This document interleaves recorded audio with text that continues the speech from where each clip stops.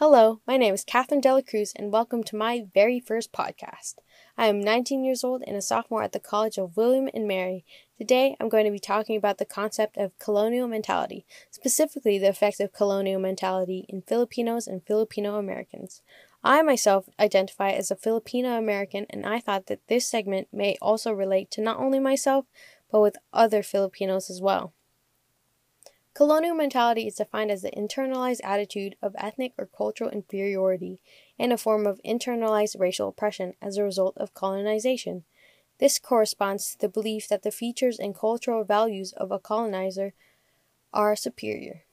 But before going in depth, let's discuss the historical relationship between the Philippines and the United States. Filipinos were one of the earliest Asian immigrants to migrate to the United States. The Philippines became a U.S. colony in 1899 after the Spanish-American War, when Spain relinquished its power over the Philippines and handed it over to the U.S. through the Treaty of Paris. Furthermore, it only cost the U.S. $20 million to colonize the Philippines. Until 1946, the Philippines was the only U.S. colony in Asia, and U.S. military bases were maintained in the Philippines until 1992. As a result of U.S. colonialism, English remains the primary language used in Philippine education, law, government, business, medicine, and sciences. Since the 1960s, Filipino migration to the U.S. has increased steadily, making the second largest Asian American ethnic group in the United States. However, despite their growing population in the U.S., they have considered to be the forgotten Asian Americans, or the invisible minority. Typically, when people think of Asians, they think of Chinese, Japanese, Korean, or even Indian. No one really mentions the Filipinos. If I had $1 for every time someone either asked me my ethnicity or guessed it was Hawaiian or even Mexican, I'd have a pretty big wad of cash. But as a consequence of the colonialization of not only the U.S., but also Spain, it has created the perception of ethnic or cultural inferiority, which is what is called colonial mentality. This involves the automatic and uncritical rejection of anything Filipino and an automatic and uncritical preference for anything American. From there, psychologists E.J.R. David and Sumi Okazaki created the colonial mentality scale.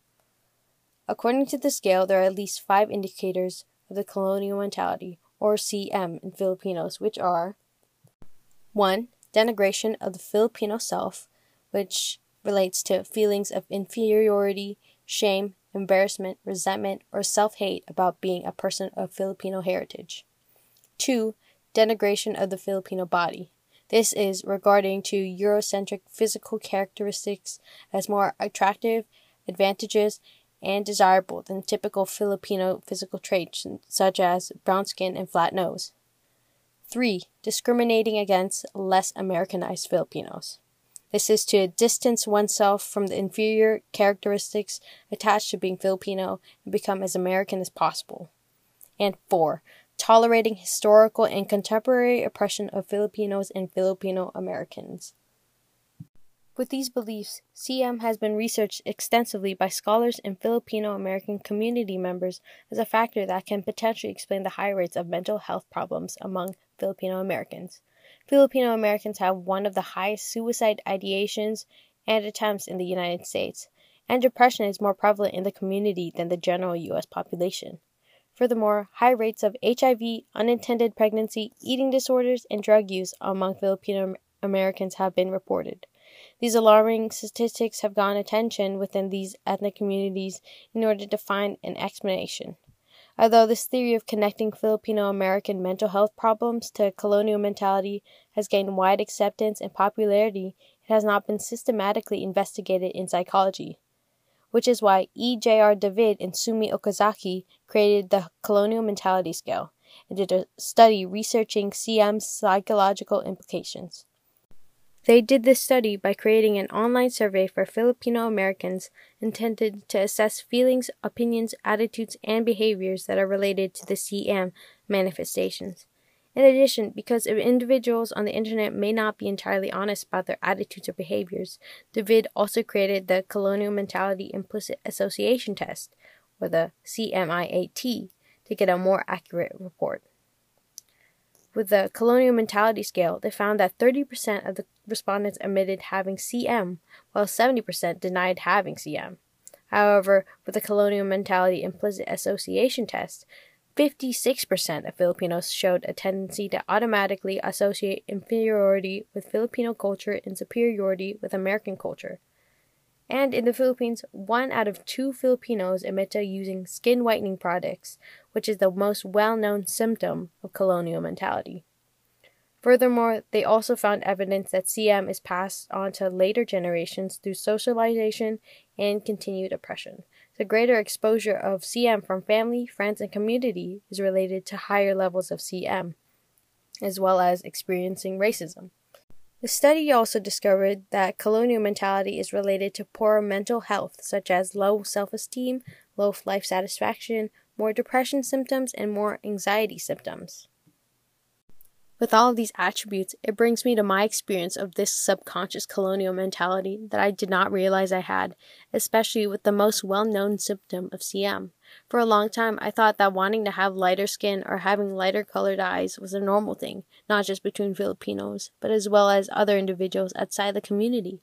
However, coming upon the concept of CM has really made me contemplate the reasons why I felt this way. When I was younger, my mom always made me feel self-conscious about the way my skin color looked, especially in the summer when I tanned. She told me that I looked like a different person or race, and I always took that in a negative way. From then on, I always hated tanning and wanted to maintain the original color of my skin, which is the lightest shade I could be. Although I never went as far as trying to lighten the color of my skin because I was afraid of doing so, yet I still thought that having a lighter complexion was considered more beautiful. However, growing up and becoming more aware of where these standards originated from make these ideas less desirable. Although I can't say that other Filipinos and Filipino Americans have come to the same conclusion that I have, there are a lot of celebrities in the Philippines that glorify having these westernized features. For example, a lot of the celebrities are either half American, or if they are full, they somehow have been blessed with these European features, but this may be from the Spanish ancestry of the Philippines. Those who are not blessed with these features and continue to have the mentality that European features are better have altered the way they look with skin bleaching, hair dyeing, cosmetic surgery, or just as simple as colored contacts. Although I respect their decisions, it is important that there's representation of Filipinos with their natural beauty, flat nose, brown skin, and all. Yes, there are Filipinos that don't have those features, but we have to make sure we don't forget about them too. Which brings me to the purpose of this podcast. We can no longer let this mentality control ourselves and our culture. It is time for us to acknowledge that we are our own entity and we should embrace the culture that we have been blessed with. We are not American. We are Filipinos. This colonial mentality overpowers and dominates this beautiful culture that we need to emphasize. We cannot be like our colonizers because they are not better than us. This mentality is detrimental and can make us forget our roots. Some ways that we can ameliorate this colonial mentality is more representation of Filipinos in the media, especially those who have all the Filipino features.